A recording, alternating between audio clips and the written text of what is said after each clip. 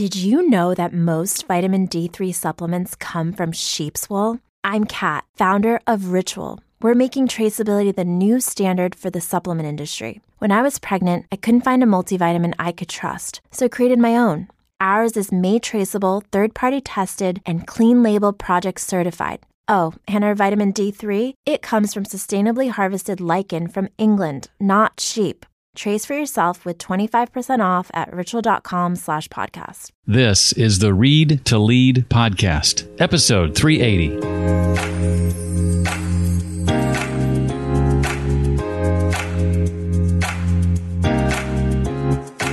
It's better to run towards what you want rather than to run away from what you fear. And often what we want and what we fear are one and the same. But we get into our comfort zones and it's really easy to just say, I'll just stay with the status quo. I won't push myself to go outside of my comfort zone.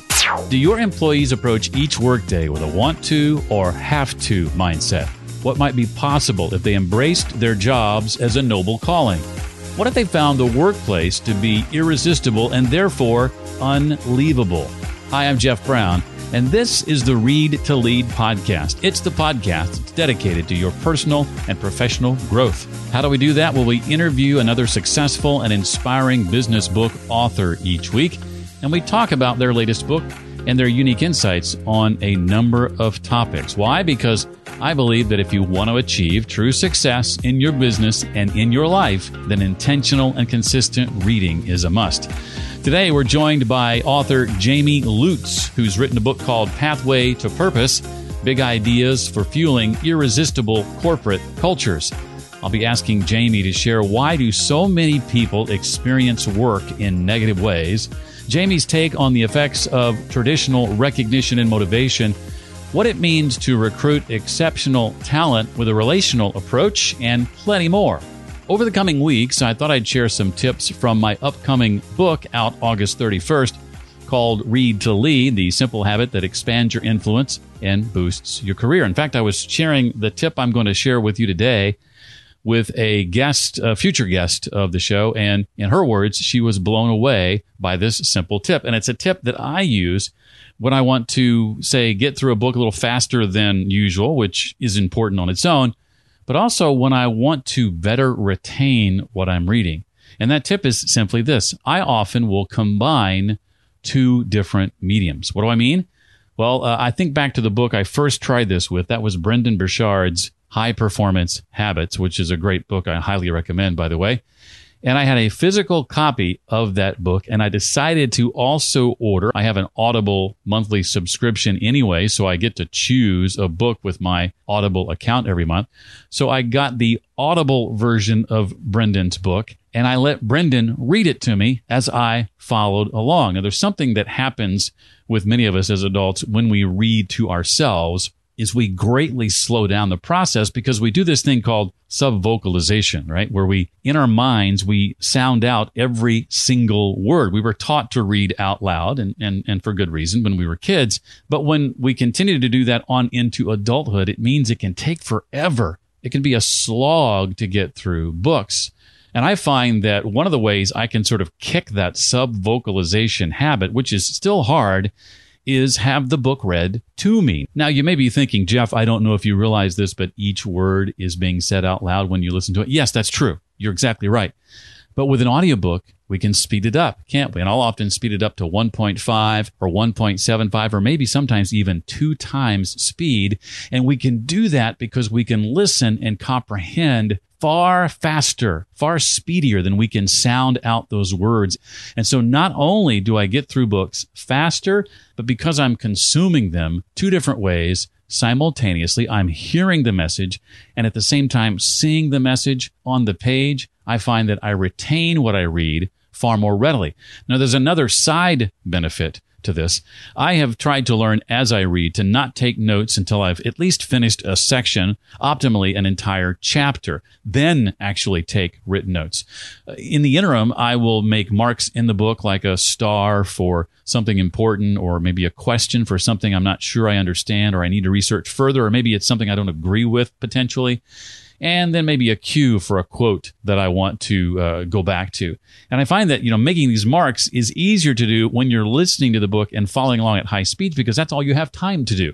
So it keeps me focused on following along and just making those markings for now, knowing that once I finish a chapter optimally, I'll get back and take more deep, intense notes. If you haven't tried that, again, I highly recommend it. Listen to a book at 1.5 or 1.75 or 2 times speed while you're following along with either the physical or ebook version. And I think you'll probably see the same results that I have. It's a lot of fun, too. Hey, for a limited time, you can pick up my book, Read to Lead, The Simple Habit That Expands Your Influence and Boosts Your Career, for 40% off from my publisher. To find out more about this and to get $500 in bonuses when you pre-order, just go to readtoleadbook.com. You'll be shown a number of retailers to choose from, but when you choose Baker Publishing, you'll get that 40% off. Oh, and by the way, they'll send you an autographed book plate from me and Jesse, my co-author, to go in your book. Again, that's readtoleadbook.com for tips like what I shared today and so much more.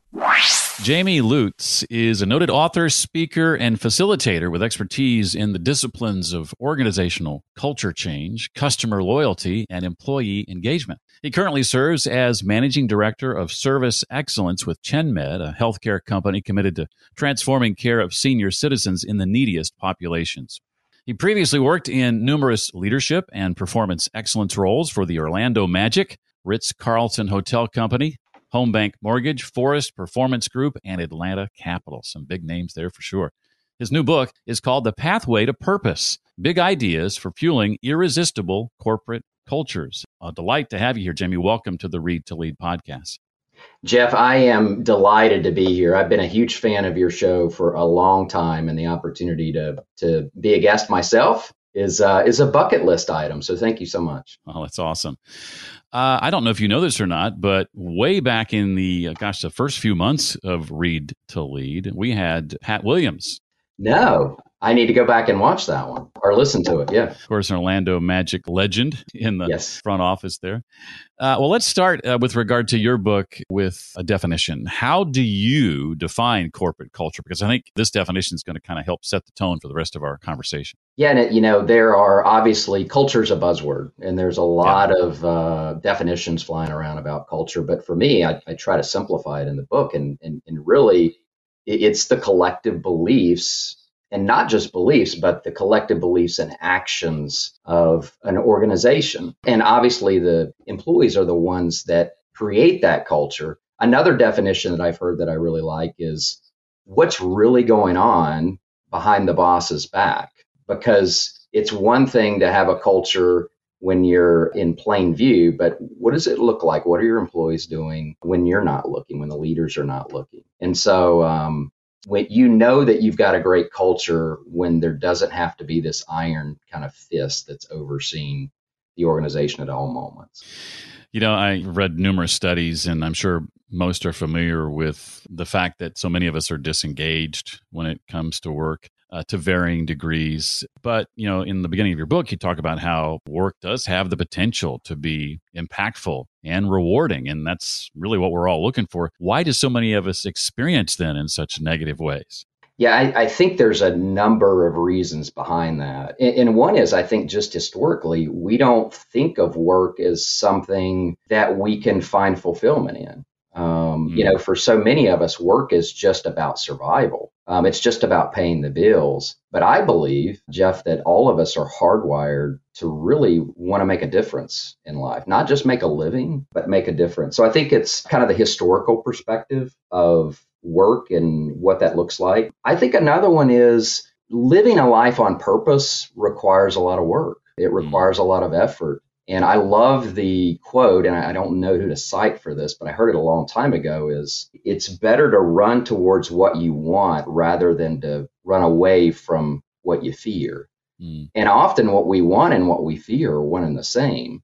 But we get into our comfort zones, and it's really easy to just say, I'll just stay with the status quo. I won't push myself to go outside of my comfort zone to find purpose in what I'm doing, or to find a different opportunity that might mesh well or are better with my passions. So I think that's another one, is that sometimes we're afraid and we don't want to pay the price to find a occupation or a position that really lights us up, that gives us passion. I'll give one other kind of example, but I talk a lot about this in the book too, is it's hard to find purpose in your work if you've got a manager or a boss that you really don't gel well with. And so that manager, that leader role becomes so significant in terms of whether that person is simply a command and control type of person versus someone that really wants to help us develop and grow. So that can obviously skew our perceptions around work and whether we see it as a calling or a necessary evil. You mentioned discomfort. I like to call it dancing with discomfort or riding the wave of discomfort. Those fears are nothing that we're ever going to fully conquer, right? We've got to learn to get the butterflies to fly in formation, so to speak. And I think to your book's point, nothing worthwhile happens without sacrifice and, That's right. and hard work. Well, there's a phrase and a story you tell early in the book. It's the burn the boats story. I think many of us have heard. What does that phrase, burn the boats, mean to you in the context of company culture?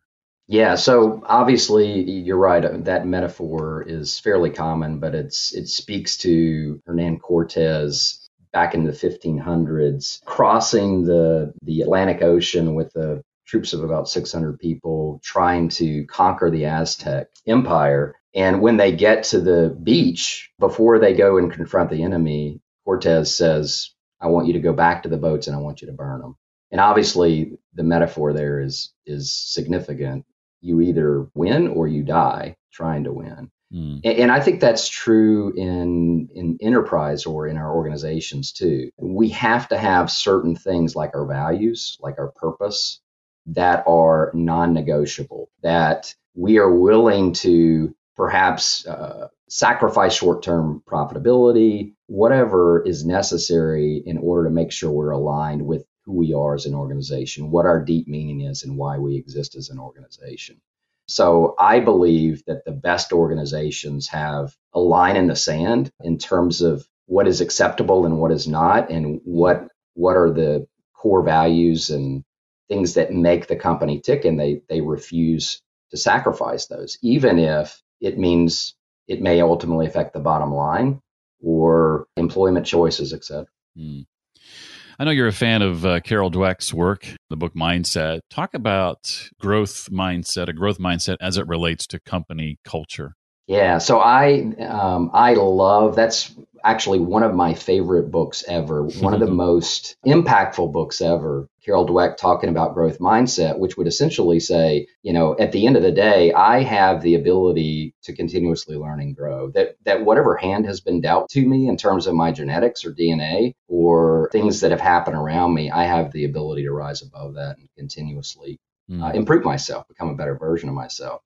And I think it's incumbent upon leaders in any organization to instill that mindset within their people, because it is not a fun place to work when you feel like you as an individual or your team has no ability to impact or influence the success of the organization. And I think, again, leaders have that responsibility to make sure that their people are given the opportunity to be empowered, given the opportunity to be creative, and even from a failure perspective, that failure is okay as long as we're learning from it and we are taking steps to improve going forward. So I think that mindset is just as powerful in the corporate sense with a collective group of people as it is for individuals.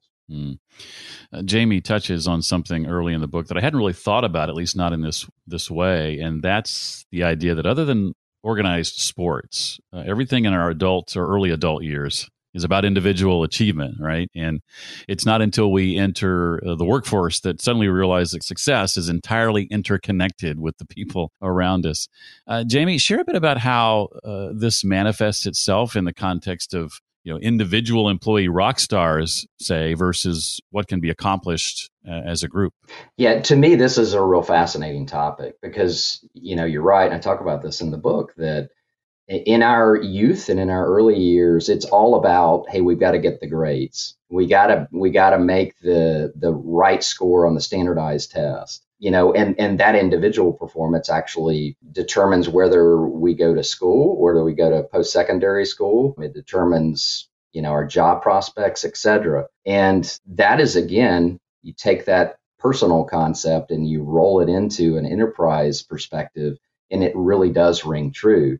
There are what you mentioned, rock stars. I can think of a situation in a prior organization where I worked where we had a rainmaker, a salesperson that was absolutely knocking it out of the park.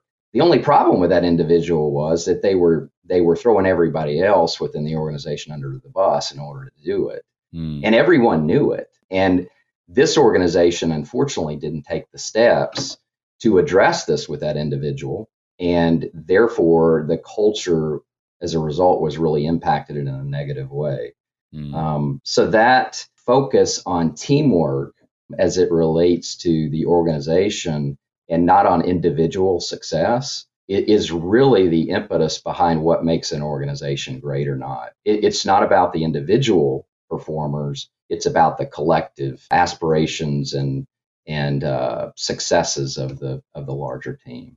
I know of one organization right now that a friend is employed at where what you just described is taking place, where there's a rock star that's sort of a cancer on the culture, honestly. And to your point, it really takes brave leadership to say, we'd rather die without you than win with you, right? Absolutely. And, what we don't realize is the collateral damage, too. So the fact that those other salespeople understand what's going on and they see it, they're not performing up to the level that they could be otherwise, which many research would tell us that if we were to move that person off the bus, to move them outside the organization, the rest of the sales folks would actually make that up and then some because of the cultural shift and that they see that the leadership has their back. Yeah, totally. Expound on what you mean when you say to, and I like this, pave the way forward, and if necessary, get out of the way. That's right. So our responsibility, again, as managers, and in the book I talk about the difference in managers and leaders, so and coaches. Our responsibility as coaches is really to know our people, to understand what makes them tick, and to be a sounding board for helping them get to where they want to go. And so we have that responsibility to pave the way forward in terms of helping them achieve what they would not achieve by themselves. The example I use in the book is about the banyan tree. And some of us have probably seen banyan trees. They get to up to 100 feet high, which is impressive, but even more impressive is the canopy, which can extend for several acres, believe it or not. There's one in the Indian subcontinent that they say could, underneath the canopy, could hold 20,000 people. And so while it's important that leaders provide that protection and that cover for their people, think about it, underneath the banyan tree, that canopy, nothing grows. There's no root system. There's nothing living. There's nothing thriving. And we can, as leaders, have that impact on our people in that they grow no roots. They do not personally develop because they're depending on the leader to kind of manage and control everything. So we have that opportunity and responsibility as a leader to pave the way, to help our people get to where they want to go that they would not otherwise be able to get to. But at the same time, sometimes we gotta let them go, and we gotta let them grow their roots and thrive on their own. Something I realized not long after venturing out on my own and working for myself was that I needed consistent accountability. And so that for me involved forming or participating in mastermind groups ever since then, weekly, to provide that accountability that I didn't have any longer since I wasn't, working as a part of a team. What's the potential level of impact on goal realization in your experience when accountability is involved? I mean, it is absolutely massive. I mean, think about it. We are much less likely to achieve a goal or continue down a very difficult track if we don't have someone holding us accountable. And, and accountability really has a negative a negative connotation, I think, in our society. But the very best of the best performers, they want to be held accountable. We all want to know whether we're winning or losing, what the scorecard or the scoreboard is telling us. So, research would tell us that simply having a goal is important in terms of being able to achieve it. Consciously deciding that you're going to pursue that goal is important. But the one factor that's most important, even to the 95 percentile, is that we've got someone holding us accountable to that goal. So you can't overemphasize the importance of that. Again, looking at it from an individual perspective, but from an enterprise perspective too. The very best employees find value and want to know where they stand within the organization. And that's where accountability comes in. What does your experience say or suggest is the effect of recognition and motivation? Yeah, and there's such a large body of research on this. It's really, really interesting. The intuitive part of us thinks that throwing money at opportunities or throwing money from a recognition standpoint is always the way to go. And what we find, depending on the job, depending on the individual, it may actually de-emphasize that. It may actually have a negative impact. I love the simple Napoleon quote that says people will die for the ribbon. And that's absolutely true. We all crave recognition. What's challenging and what we have to be cognizant of, though, is what is that recognition? And in many cases, Jeff, the recognition is simply acknowledgement for a job well done. It's a personal handwritten note from the leader. I mean, there are a number of things that actually have a significant more impact than money. And, again, there's a particular study that would say 75% of the people in the research indicated they would be willing to take a significant pay cut in order to have a job that they found purpose in, that they could identify with as aligned with their personal purpose. Recognition is absolutely essential in any organization. We all crave that as individuals, but it's not always money. It's not always money that motivates us. And money may motivate individuals in the short term, but certainly not in the long term either. So I think it goes back to the idea of we have to know what drives our people, and we have to be committed to serving them and recognizing them in such a way that it motivates them versus just helping them financially. So I think that's a really, really important distinction. Yeah, I've read studies in the not too distant past with regard to income that suggest that once an individual gets past about $75,000, any increases in income is negligible on motivation. In my work history, one of the favorite things I recall when it comes to motivation were those handwritten notes. Mm-hmm. Those notes my boss wrote me in his own handwriting that nobody else knew anything about. I enjoyed public recognition too from time to time. Of course. But I really appreciated when he took the time to write that handwritten note, put it in my mailbox, and he and I were the only two that knew about it. There was just something special about that. Absolutely. Yeah. And, just to add to that real quickly, the litmus test to me is really just to ask ourselves, a job like working in a factory on an assembly line, which is a noble profession. A lot of people do it and it's great. But I would prefer if you were to give me 50% more in income for working on that assembly line versus the ability to be creative and innovative and do the things that I'm passionate about, I wouldn't hesitate to take the significant pay cut to be able to have that creative side of me come out on a regular basis. So money is always important. You have to at least meet the minimum standard for that role, for that position. But it does have a sliding scale of impact over time. Well, with regard to hiring and recruiting exceptional talent, Jamie, what does it mean to recruit with a relational approach, as you call it? Yeah, I really feel that just as leaders have a responsibility to know their people and develop relationships, it's absolutely critical from a recruiting standpoint that the people that we are pursuing don't feel like they're just a number. Nobody likes to feel like they're just a, quote, human resource. We want to feel like we're special and that the company really desires us for not just what we do, but for who we are. And so I think recruiting from a relational perspective or approach is, again, getting to know that person, but also selling the overall purpose and values of the organization. So, you can hire the most technically savvy expert in any given field, but if they're not aligned with your culture, it's not going to end well. And so I think as leaders, it's incumbent on us, again, to understand what's most important to the people that we are recruiting and interviewing, that we know they can not just do the job technically, but they're going to be in alignment and a good fit for our organization as it relates to the culture. Well, Jamie, I've got a couple of questions that aren't directly related to your book that I want to ask you about. But before I do that, anything else that I didn't ask that you want to make sure we know about with regard to the book?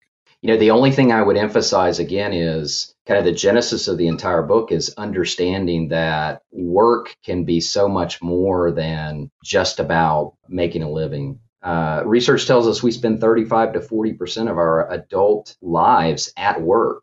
And so we want to make that count. We all want to be able to look back someday and know that we had a significant impact, that we were a part of something larger than ourselves. And this book is really focused on helping leaders kind of develop that mindset within their teams and within their people, because we all want to look back again someday and know that we made a difference. We didn't just make a life, but we made a difference.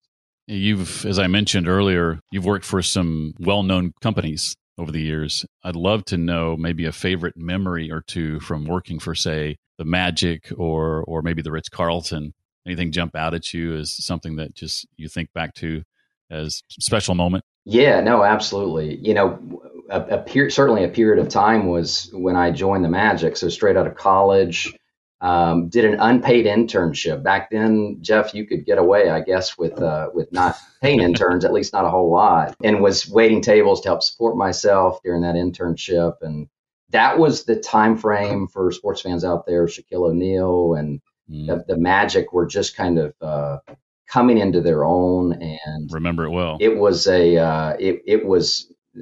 time where the kind of all NBA eyes were centered on the Magic, and so I was working 60, 70 hours between the Magic and working a part-time job on 9 game nights, and it totally exhausting. But what I found, and this kind of started me on my purpose journey, if you will, is I absolutely loved it. I was completely in my element.